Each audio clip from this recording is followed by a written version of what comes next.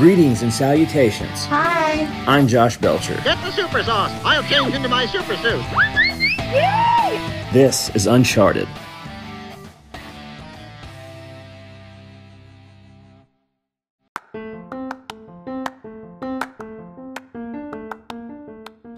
Good evening, ladies and gentlemen, boys and girls of all shapes, sorts, and sizes. This is Josh Belcher, host of the Uncharted podcast. How you doing? Thank you for listening.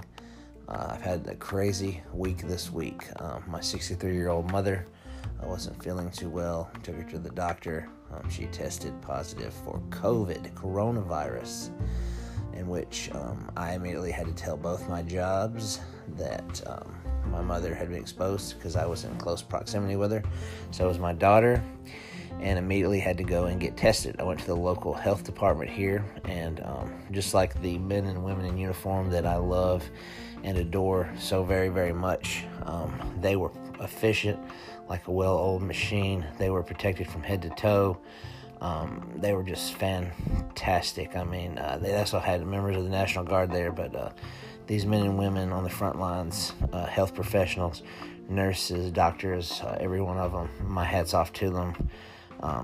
They're courageous. They're out there every day facing this, and they're people from all different walks of life, families just like I do, kids, loved ones, the whole shebang. So very, very, very thankful for them. I'm very well aware of it, but once you get there and see it up close and what they're going through every day, the ultimate respect and the ultimate tip of the hat.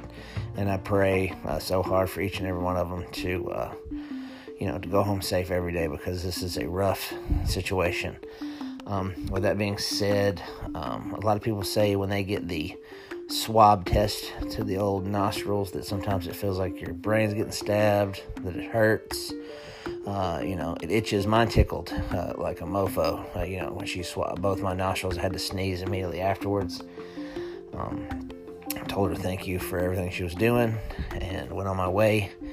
Next day, I got a text to a email file saying I was negative. So thanks to God for that. My daughter was negative as well. And, we can go back to work and go about our business. And by the time you hear this, my mother, she's getting to come home. She's ready. I cleaned her room for her, mopped, disinfected with Lysol, etc., cleaned her bed sheets, gave her the turn-down service like at a fancy hotel.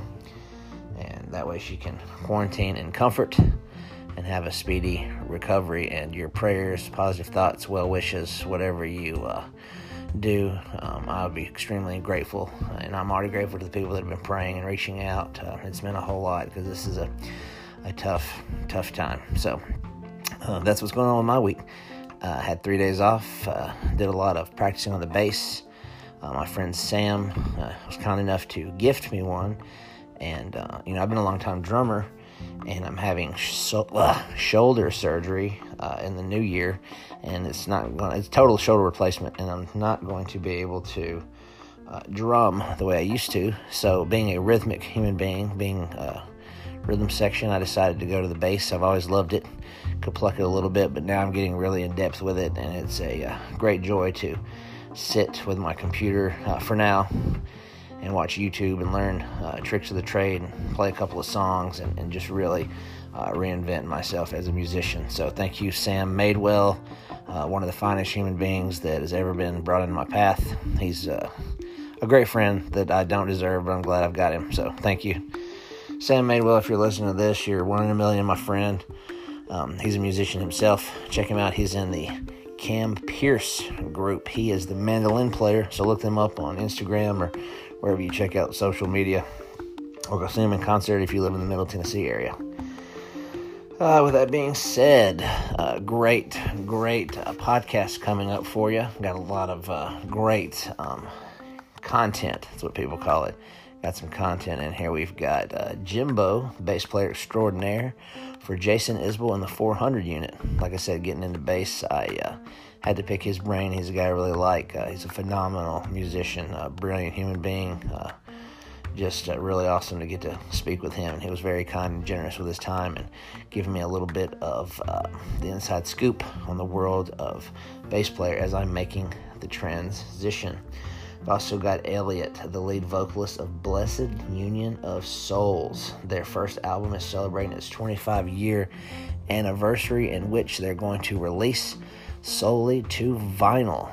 They're going to have all kind of colors. Check that out if you like Blessed Union of Souls on their website, and we'll go ahead and get to talking to them all about that right now. Thank you for listening. This is Josh Belcher, the Josh Belcher Uncharted Podcast, and here we go.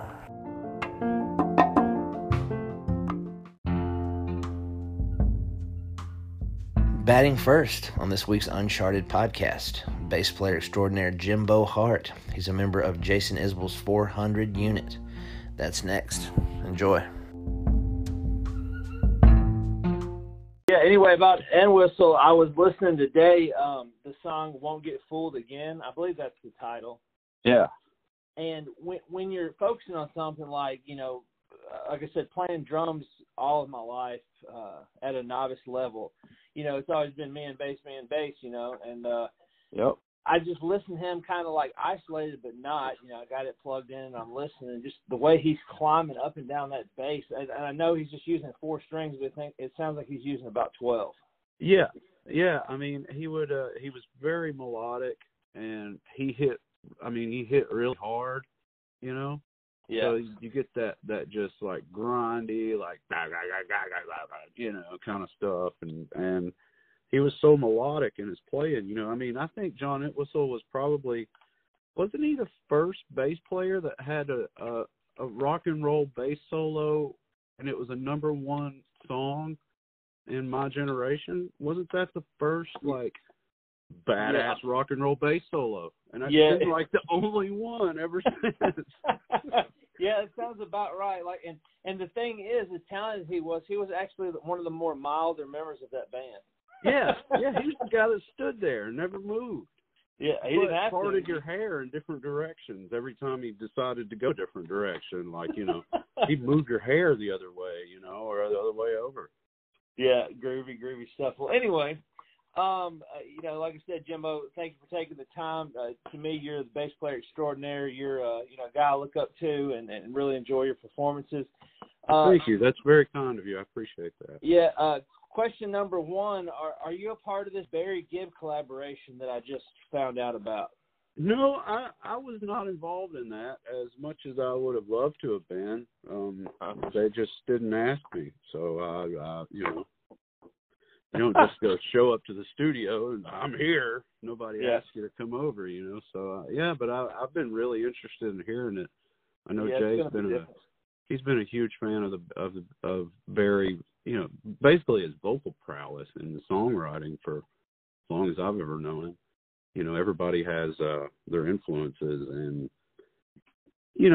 as musicians, I think, and especially people like Jason, he's kind of a sponge. Everything he hears goes in, and what comes out is however he takes in all of his surroundings and what he hears, and conversations with people and everything. Mm-hmm. And it gets filtered out into the songs, and it's great. It's and like you said about Jason, one thing that I've always admired about him, and one thing that really impressed me is that not only as the frontman of his own band and playing with you guys, but he seems to be able to fit in everywhere. Because I saw him last year at NAMM, not Vietnam, Nashville NAMM. Sure. I saw him play at the Gibson showcase with every band that was there. Sure. Held his own, and then of course, it just seems like he just gets in where he fits in just perfectly. He's like a musician's musician, and everybody in his band, you guys just seem like to click on all cylinders, like you're just genetically intertwined or something. Well, I think a lot of that, and I've said it before, and I'll say it again, and probably until the day I croak. It's because we were fortunate to be born where we were born. Exactly. Yes. I mean, we're from the, to one extreme or another, we're from Muscle Shoals. And when you're a musician in Muscle Shoals, you have to play a lot of different kinds of music just to hang out. and that's not to, that's just to hang out and have fun. Sure. You know, and then if you want to like make any kind of money, you got to learn all these stupid cover songs, and I mean, whatever. Yeah. I'm not gonna go there. I think the cover music industry is vital. It's just as much as any other wing of the music business. So I'm not gonna go there. But you learn all these songs, and you learn how to play them, and then you learn the wrong way to play them because somebody's got their arrangement of it that's the wrong arrangement. And so you wind up with this muscle memory thing, and it becomes situational, and then that muscle memory thing just winds up translating into everything you do. You wind up like figuring out that, okay, this lick will work here for this situation, or this one will work here, and you just get this bag of stuff, and you tote it around, and if you're working, you have a working bag. And if you're creating, you have a creating bag. And, you just kind of like, sometimes you just dump all the bags on the floor and roll around in the toys, like we used to do when we were little kids. Sure. That's kind of the thing, And Muscle Shoals, it just equips you so well to go out into the world and play with anybody. It doesn't really matter. It's all music. It's all the same. We all... at least in Western music anyway. I mean, Eastern music and, the rest of the world may be a little different than American music for sure.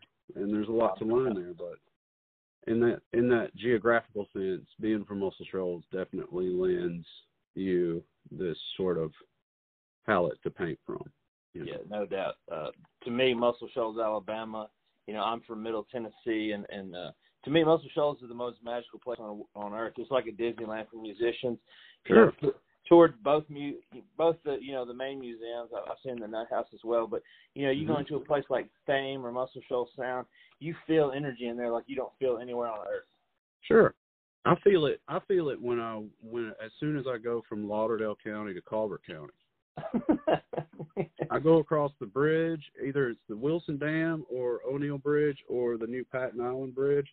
Yeah. If I go from one county, the northern Lauderdale County, to the more southern Colbert County, it feels different. The ground feels different in Colbert County to me. It feels heavier. It feels like I'm heavier. Oftentimes, I don't know if it's like a barometric pressure thing. It just feels like it's different on that side of the river. And I think there's some geological things about all that I won't live long enough to ever be able to prove or to find out if I'm right or not. But I think it's in the ground. Yeah, no doubt, because and everybody you talk to there that is a musician that really plays. Even in your demeanor, like I know David Hood's a factor in your life, and I had him on the pod not too long ago. He was like I think he was the 27th greatest bass player according to Rolling Stone. Dude, did you see that Rosewood jazz bass that Dan Lakin made for him? I saw an article that somebody made a bass for him that I believe he had got stolen many years ago. Is that the one you're referring to?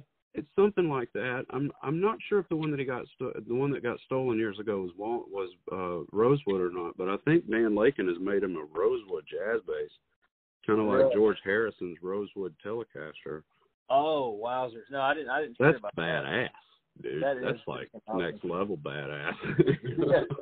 And he just left Nashville. He recorded with, I believe, one of the Oak Ridge Boys, did a solo album or something. He's still active. Yeah, he's still active, which I think is awesome. Still doing his thing after all. Oh, dude, David plays.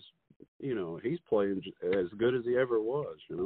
And he's had a couple of shoulder surgeries too. You're talking about having to have your shoulder worked on.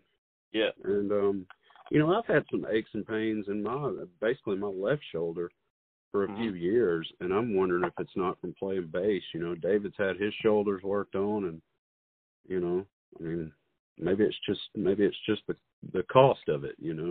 Yeah, mine. The only thing I can attribute to, I'm 38 now, is just years of manual labor, being a knuckle dragging caveman type, and working out and playing drums, just a series of stuff because repetitive motion. you know? Yeah, I went in at about 35. I was getting these excruciating pains. I couldn't lift it further than, the top of my neck.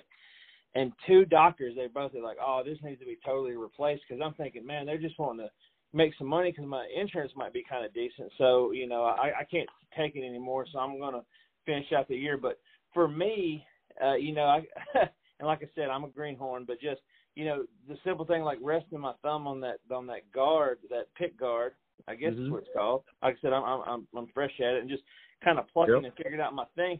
It's a lot easier because it's my right shoulder. It's going out right with and everything else. And I can't play drums like I used to. And I've studied bass so long that I can look at tabs right now and kind of hold my own to some of the simple songs. But it's always going to be in my blood. Once you become a musician, you just can't get it out of your system.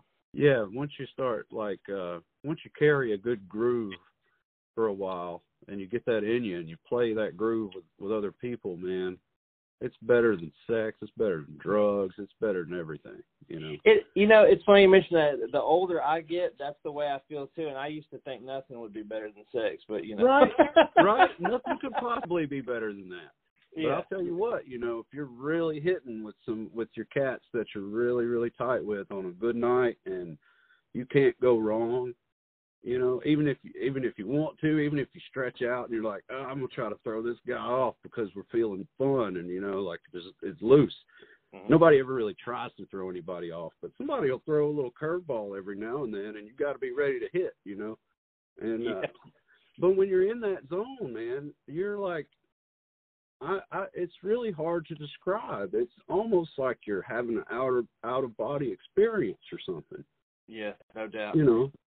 Because you're there and you're watching everything go down, or you got your eyes closed and you can't see a thing, and it doesn't really matter anyway. And it's almost like you can be seeing something right in front of your face, but you're not looking at it. Yeah, it's a strange thing. It is. It's beautiful. It's like the most brilliant, non-tangible thing you can be a part of. But it's just like I watched a little clip of like a Motley Crue. The reason I bring Motley Crue up, I watched a little documentary they had or something, and they were talking about how they don't even spend time with each other when they're done playing or hang out on the same bus. It's just they have this magic to where when they all get together as a collective, they just create something that's just bigger than themselves, which I thought, it makes sense. If you've ever played and been on stage with somebody, it totally makes sense. Some people just have a magic as a collective. Sure.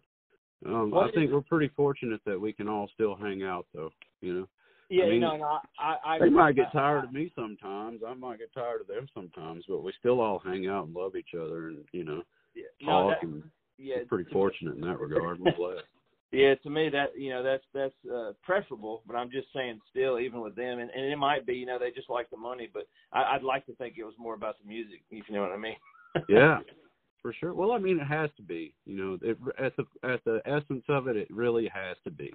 You really have to enjoy what you're doing, or you're just not going to enjoy it, and then nobody else is going to enjoy you faking enjoying it, So yeah. You really got to love it, because it's not, there's some lean times and there's some boom times and there's all the times in between and there's effort. Every move takes a whole lot of effort from a whole lot of people. And as it grows, those baby steps get bigger. Yeah. That's true. And that was going to be my next question for you as a fresh guy, and I'm talking like I'm a few weeks in. What is your words of wisdom for a brand new 38-year-old bass player? It's not about when you start the note. It's when you end the note. Okay. Right on. Right. And, because most of us can, you can basically hit the note on time, but the real feel of it all, think of it like a drummer too, so like in the drum beat, in a standard, drum beat, you got boom, chick, pop, chick, boom, chick, pop, right? Yep. And so if you're playing bass, you might want to doom, chick, pop, doom, doom, pop. You're going to let that snare still go pop, right? Yeah, you don't want to get in the way. As a drummer, you probably had a few times where you're like, I wish you wouldn't play on my snare you know, Yeah. or like it's good when you play on my snare. Like sometimes you need to build it up on the snare, but sometimes you need to let that snare talk, you know, and that's the big thing, you know. I mean, and it's never really right with the kick drum. It's always either a little bit behind it or a little bit in front of it. Yeah. Yeah, that's why I was writing down as you were talking. I'm trying to remember all this. Wow. But yeah, it basically comes down to, you know, it's not really necessarily when you start the note, but where you end the note.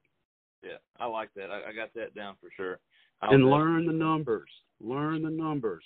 I'm so glad you said that. I had that on here. I was going to ask you how important, like, the natural number system is to the creative process, because it makes things so easy, man, because key kind of becomes irrelevant to everybody as long as, you know, you're in the same, well, it's not irrelevant, but when somebody says 2, you know where to go.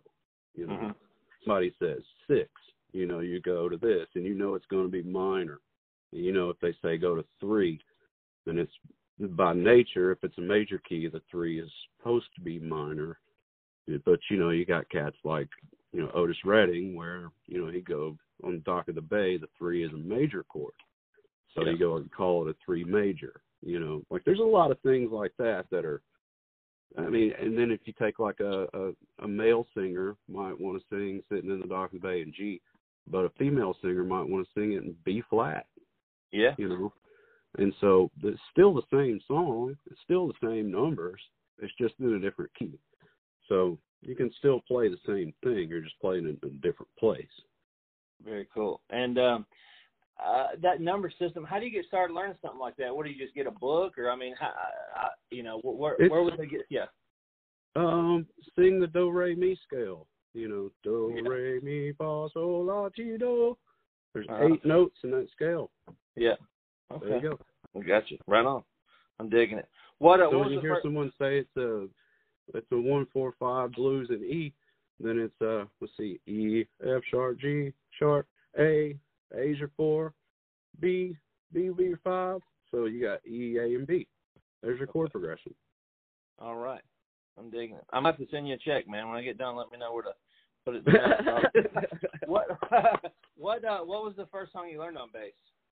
Oh, man, I don't even remember. I kind of remember the first one that I ever tried to, like, play with anybody, and I think it was the Christmas morning that I got my first bass.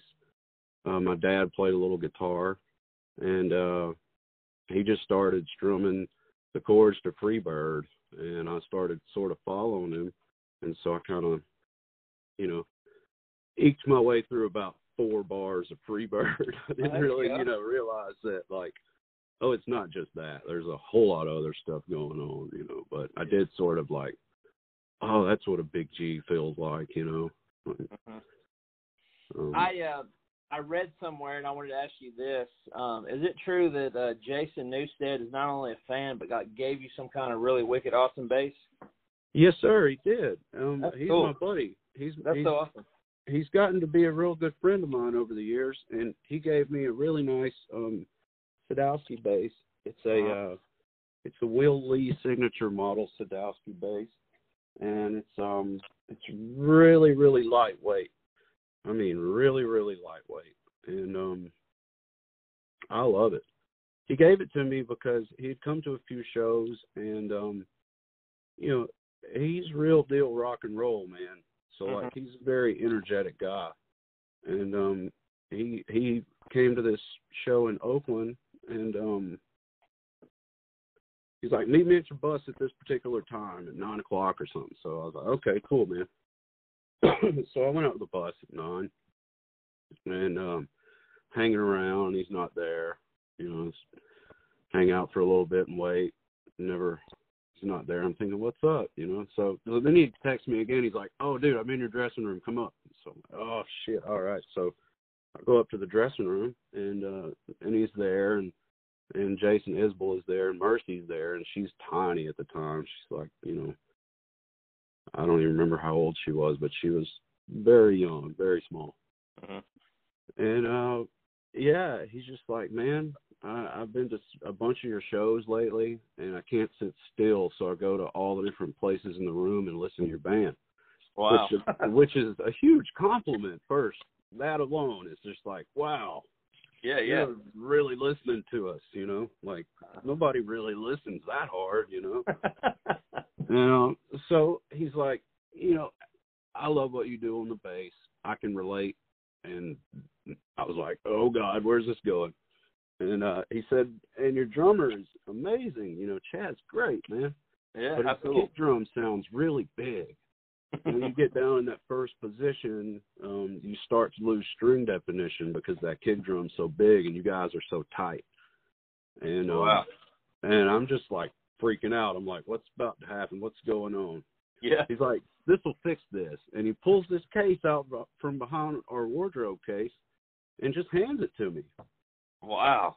And I'm like, what is this? He's like, take it, rock it. If you love it, keep it. If you don't, give it back. I said, you got it, man. All right. And I put it down on the floor and I opened up the case and I was like, holy God, I've never seen a bass this pretty before. Yeah. And Jason Isbell was there and he was like, yeah, you can rock that thing, you know. Yeah. He was all about it. And Mercy saw it. She was like, whoa. That is so awesome. And the thing about him, he is a great bass player. He's actually not a bad singer either. And Metallica, man, they put him through the ringer. They put him through the ringer undeservingly so. He was such a talent. I think I've always been pro him, and just to hear a story that he's a cool guy, you know, that's great. Yeah, he's a very sweet dude. He's a very genuine fellow, and you know, I think the world of him. I really do. I consider him, you know, one of my family now, you know. Yeah, and I like that because, like I said, when you get a guy of that caliber as well who enjoys your music, it's got to make you feel great. At least make you, you know, like some validation of what you're doing. Yeah, like, you know, is making an impact. So, dude, you know, like one of my first, I started playing bass when I was 11 years old. When I was 12 years old, I think the only thing I wanted was the Live Shit Binge and Purge set on VHS.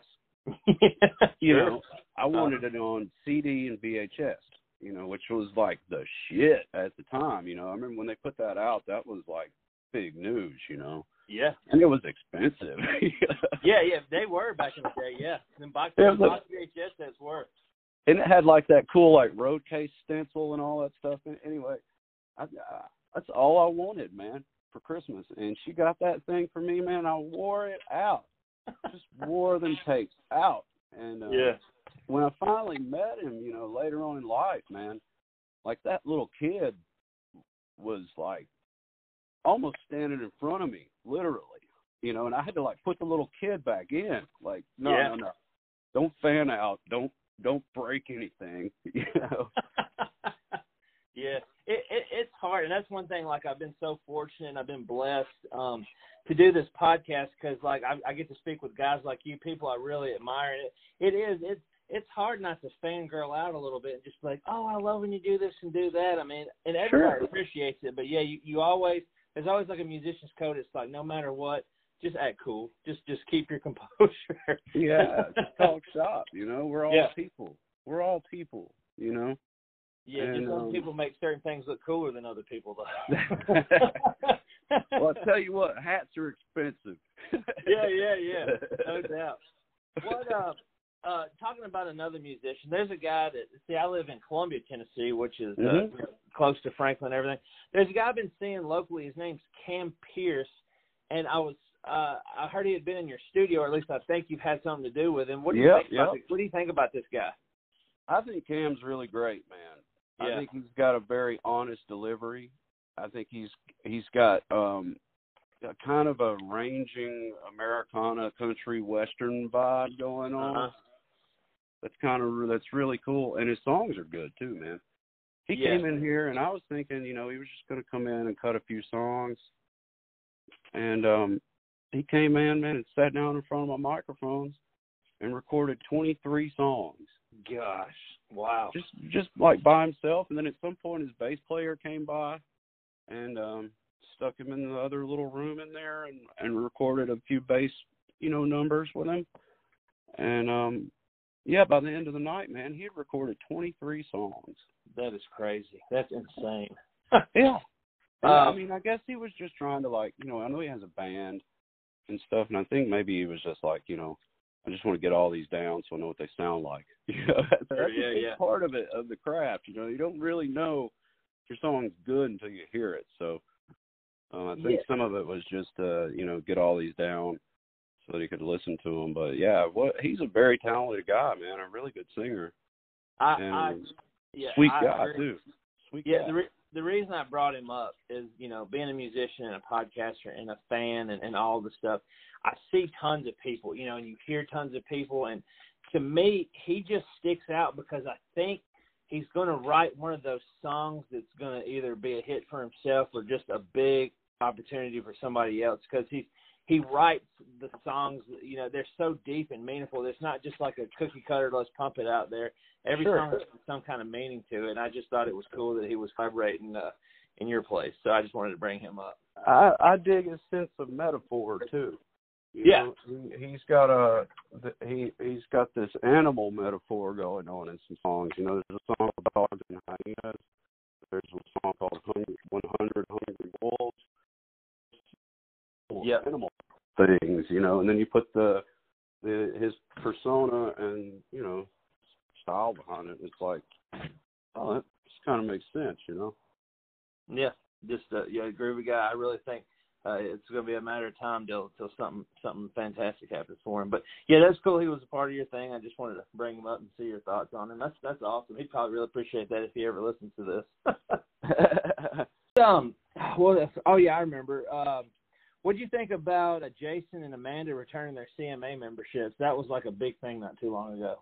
I thought it was a great thing to do. I got on board with it too. I didn't ask to be a member of the CMA. Yeah. They nominated us for an award, and that was really cool and all. We didn't win the award, and that's okay.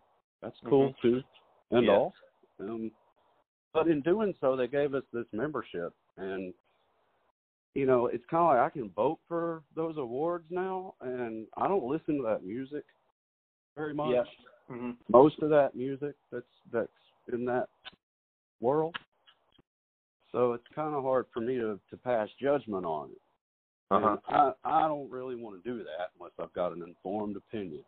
Yeah. I don't want to say something's good or bad unless I've actually heard it and can say this is good or bad. So I don't even really use the damn thing anyway. Yeah. They left John Prine out, and he's kind of a pillar of country music, of real American country music. Mm-hmm. What we've totally lost sight of, and that was my point, is that they were mentioning it was because of John Prine, and it is so sad they don't honor people like that. And then they gave Charlie Pride some kind of award, and when they interviewed him backstage, he said that was the first award they ever given the man. He's like 90 years old or something like that. Yeah, and there was other reasons for doing that they I'm sure. Just felt they had to be woke or something. I don't know. Yeah, it's mind blowing how I don't know, whoever the powers that be decide what goes in and what goes out of it, but their ship has sailed as far as that cookie cutter stuff they've got right now. And I'm with you. I'm kind of lost when it comes to it. I don't really know what they've got out right now. I just what I like, but I thought that was a powerful statement for them, considering they didn't pay tribute to, and even Billy Joe Shaver, they didn't talk to people who paved the way for all these other folks. Yeah, come on. You're going to call yourself country. Let's talk about some country music. That's right. Don't exclude. What last question, like I said, I appreciate you taking the time.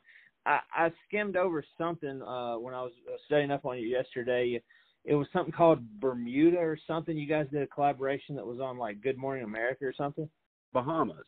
Okay, what's that all about? I checked out. I thought it was pretty groovy, but that was the first I'd heard of it. They're a group that's been around for a while. I think I know that Afy, the singer, he lives in Halifax, Nova Scotia. So wow. they've been around for a while. They've got a few records out, and if you're not hip to them, man, you should check them out. It's really cool. As far as the bass and drum stuff, I think you'd really, really dig it. Really cool stuff. But yeah, Sadler's been a fan of theirs for a long time, and somehow they connected, and next thing you know, we're in the studio, and he's in the studio in Halifax. We're jamming. Yeah. Wow, just a few miles away. That's awesome. Yeah, just a hop, skip, and a jump down the road, so to speak. That's it. Yeah, just get the right Uber driver, and you're gonna have a good time.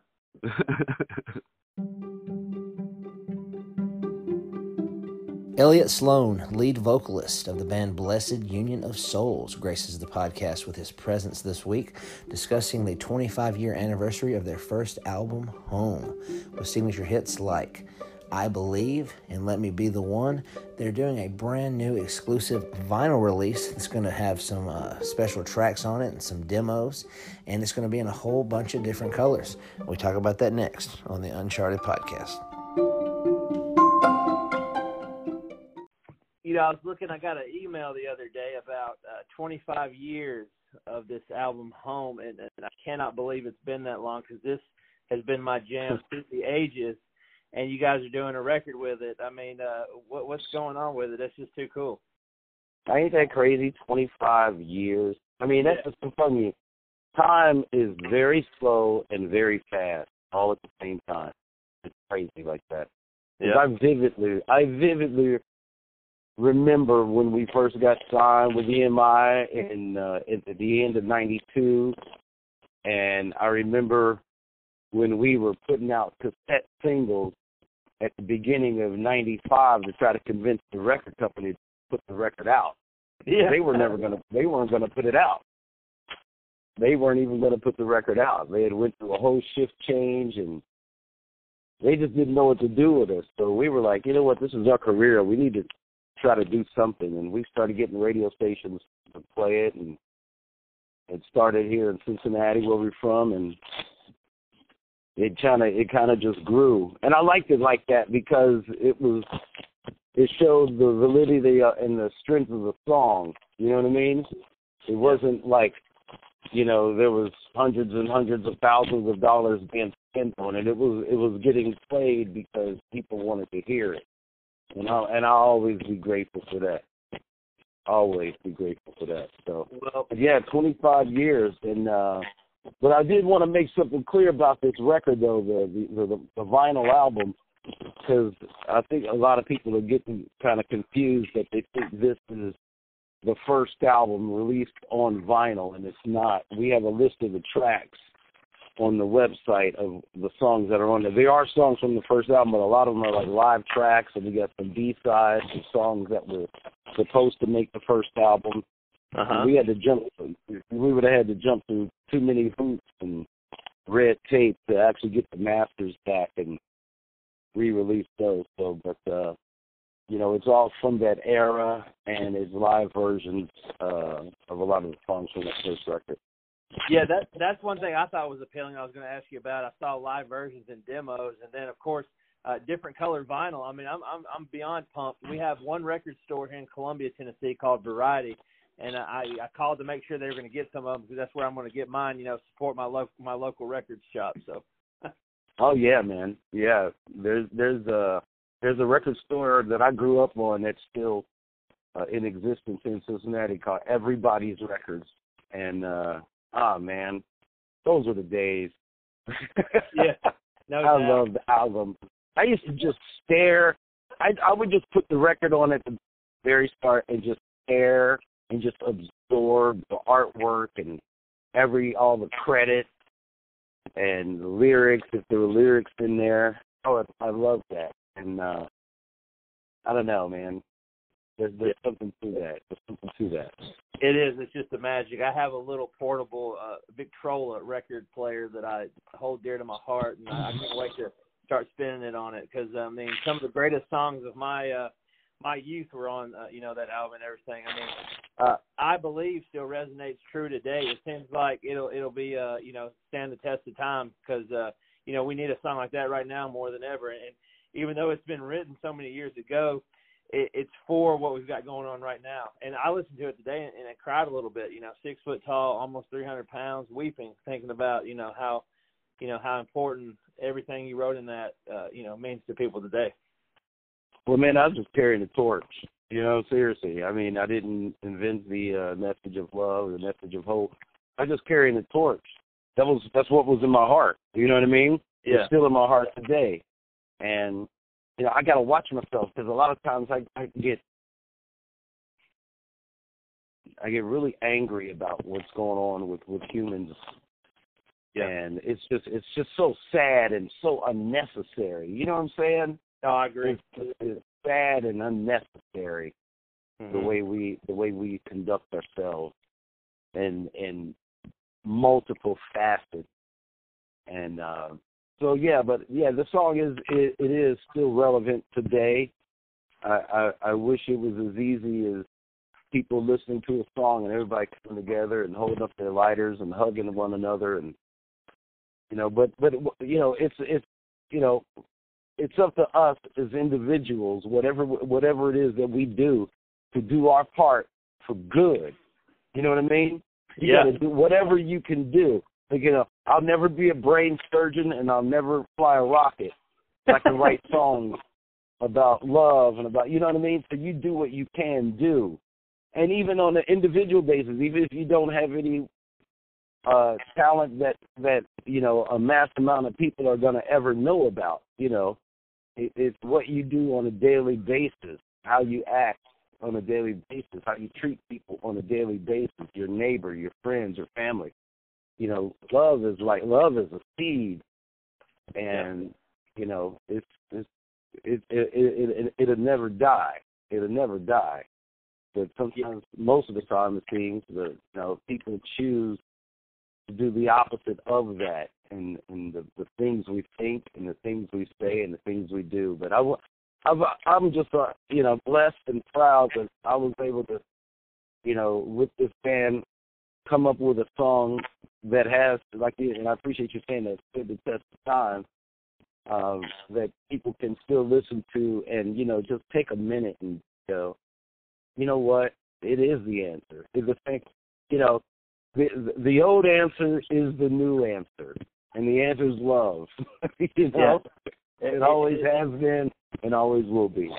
Yeah, and you know, it just goes to show, you know, and just like with what you're saying, you'd be surprised, no matter what language or what religion or anything, what color we are, if you just be kind to somebody and show them respect, it can move mountains. Just to simply just look at somebody for who they are and not critique and judge, and just show respect. And unfortunately, we're lacking that as a whole right now. That's why when I hear that song, I'm thinking, man, this needs to be, you know, rerouted. Everybody needs to get a second helping of it, and I'm glad you got a record coming out. Well, thank you. Yeah, and I'm excited with you too, as you are too, about the colored vinyl, because I want every color available. I just want, you know what I mean? Yeah, that's what I'm thinking. I'm going to have to go in there and buy every one of them on a whim and just hope they're all different colors. But I wanted to tell you also, since I've had you on here, because I've been a fan forever, but that song, you know, I believe, I always felt like it was right up there with, like, what should have been another song on Marvin Gaye's What's Going On. I feel like that was rival to that, because he said, and you might have felt different about it, he said he was just like you did, an instrument, and like God was speaking to him, not to get all religious, through that masterpiece of an album. And that's how I've always paired that song when I hear it. Like something like Marvin Gaye-esque. I have said the same thing. You know what I mean? Yeah. I'm just a conduit to deliver a message of love. The Bible says God is love. God is love. You want to know what love is? God is love. And you want to know how to demonstrate love? Read about Jesus Christ. He showed what love really is. You know what I mean? And that's what this message is. That's the whole message. Mm-hmm. That is the whole message. Spreading the message of God, spreading the message of love. And, you know, we as humans, man, we don't want a lot of people, I'm not saying we, a lot of people don't want to acknowledge that. And when you don't acknowledge that, you know, when you take God out of the equation, and it's like digging underground and chopping down the root. What we think is going to happen to the tree, if you chop down the root, it's going to die. You know what I'm saying? Yeah, That's it right there. You painted the perfect picture. I agree 100%. You guys have always been attached to the perfect love songs. I'm gonna hop right into another one, of course, and I've got a memory to go with this. Let me fan out on you a little bit. And I'm gonna age myself. I'm 38 now. It's no surprise. But anyway, Let Me Be the One came out right when I was in 7th grade. And I had my first crush on this girl named Tiffany Johnson. She was a year older, and she looked just like a Barbie doll. And I always imagined that in some kind of fantasy that song would be playing, I'd get to dance with her, but she always hated my guts. But when I would hear that song playing, because back in the day, if you wanted to get it, you couldn't just go to Spotify. You had to put a tape in a tape deck and record it. But, yeah, exactly. Yeah. But that every time I hear it, even to this day, I think about that girl that I liked, and like when I told her, you thought it was the worst news that was ever delivered to her. Man, Let Me Be the One that song is just so under the radar, and there's something special to it, and not just because we did it or whatever, but that song lasted on radio way longer. Like, we were ready to go come out with the third single, but there were stations that were still playing it, and other stations started picking it up. And something about that song, I mean, I don't even know what it is. I remember when we wrote it, we just like, yeah, this is cool. I didn't know if it was going to be a single, let alone the second single, and it was. There was just something special to it, and in the melody, just the simplicity of it, and I love singing it. I love singing that song because and I can imagine, you liking this girl, and that's what you want to tell her. Let me be the one. I want to be the one. Let me be the one to love you. Come on, baby. Every time I hear it, it was my first crush, and it said exactly what I wanted to say to her. But once I tried to kind of ease my way in there, she just wouldn't have it. That's awesome, man. What are you guys going to tour in support of like the 25th anniversary when the world opens up, or what are plans for that as far as the music goes? Yeah, if we can, we got to figure out what's going to happen in the next 3-6 months. I would love to get out and get back on the road with some consistency. This whole pandemic, which is another story, has really, it's really just turned the world upside down. And but yeah, that's the plan. But we didn't want to wait to whenever that happens to release this record. We were trying to, release it earlier because we've been talking about this since the beginning of the year, and then everything got put on hold, and people's minds started focusing on survival, and it kind of still is. You know what I mean? I don't know if you caught the virus. I did. And I've been laid up for the past 10 days. But, I know it affects people differently. To me, it didn't feel like any more than a cold. I mean, last week I had a fever that I broke the same day. So, but I went and got tested anyway because I didn't want my kids to have to miss out on school and swim practice and stuff like that. Yeah. So, so I've been kind of isolated from them. But again, it affects people differently. Yeah. But for me, it was nothing more than a flu bug, whatever. So I don't know exactly what it is. But, again, I don't want to go off on that tangent. That's a totally different story away from music. Yeah, you're absolutely right. It's a horrible thing. And like you said, as far as my experience, if I've had it, I don't know. I believe I might be susceptible because I work 2 jobs and I'm around a lot of mouth breathing. So I've been blessed in that aspect, or I have not caught it yet. But, I mean, I use the precautions and mask and everything. But, yeah, like you said, for someone that like me and you that are healthy, but like for the elderly, they say it's just an absolute nightmare. So I try to, mask up and keep my distance for their sake because, I still have a couple of loved ones I wouldn't want to, catch it or be around or anything. Like with Thanksgiving, I didn't go visit a couple of people on account of it. So. Yeah. Same here. I spent Thanksgiving by myself, and people brought food over. Nice. And so it was full. There's a lot of people, family and neighbors, friends that have been there for me. And ironically enough, like on that Friday, when I first started, feeling a little bit queasy, I had dinner with my wife and my kids.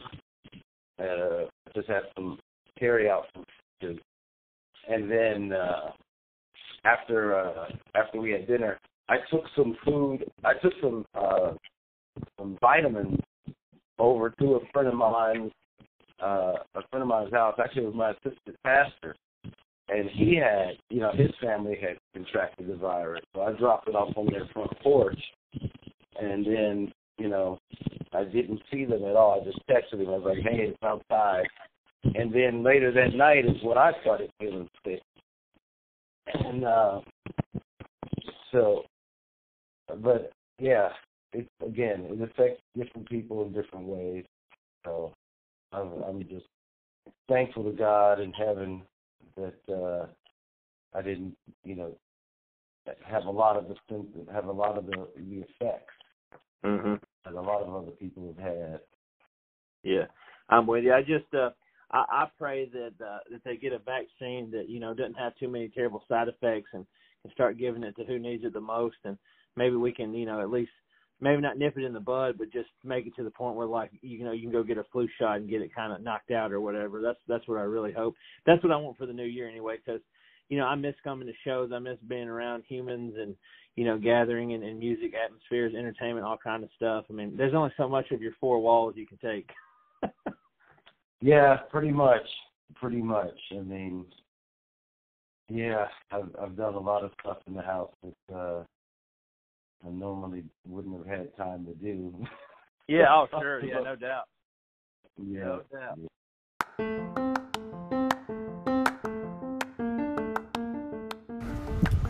That wraps up this week's Uncharted podcast. Thank you for taking the time to listen. I appreciate it. Without you, I'm nothing. If you know anybody you think would be a great guest, have them hit me up, joshbelcher@hotmail.com. As you'll be hearing this, as I post on Sunday, Charley Pride has passed away. Just a groundbreaking, barrier-smashing, fantastic country music singer, all-around great person. As I know you listened to the interview, Jimbo Hart and I were just talking about Charley Pride, and he passed away due to complications with COVID. And as I discussed earlier, my mother had it. She is on the mend, and now I think I have it. I have to go get a test on Monday when the doctor is available. So condolences and prayers for Charley Pride's family. And that wraps it up. Thank you for all your prayers and well wishes. And thank you for listening. And thank you to my guests, Jimbo Hart and Elliot Sloan. And we'll catch you next time. Oh, I almost forgot. I love you for you and where you're at in life. All right, take care, everybody.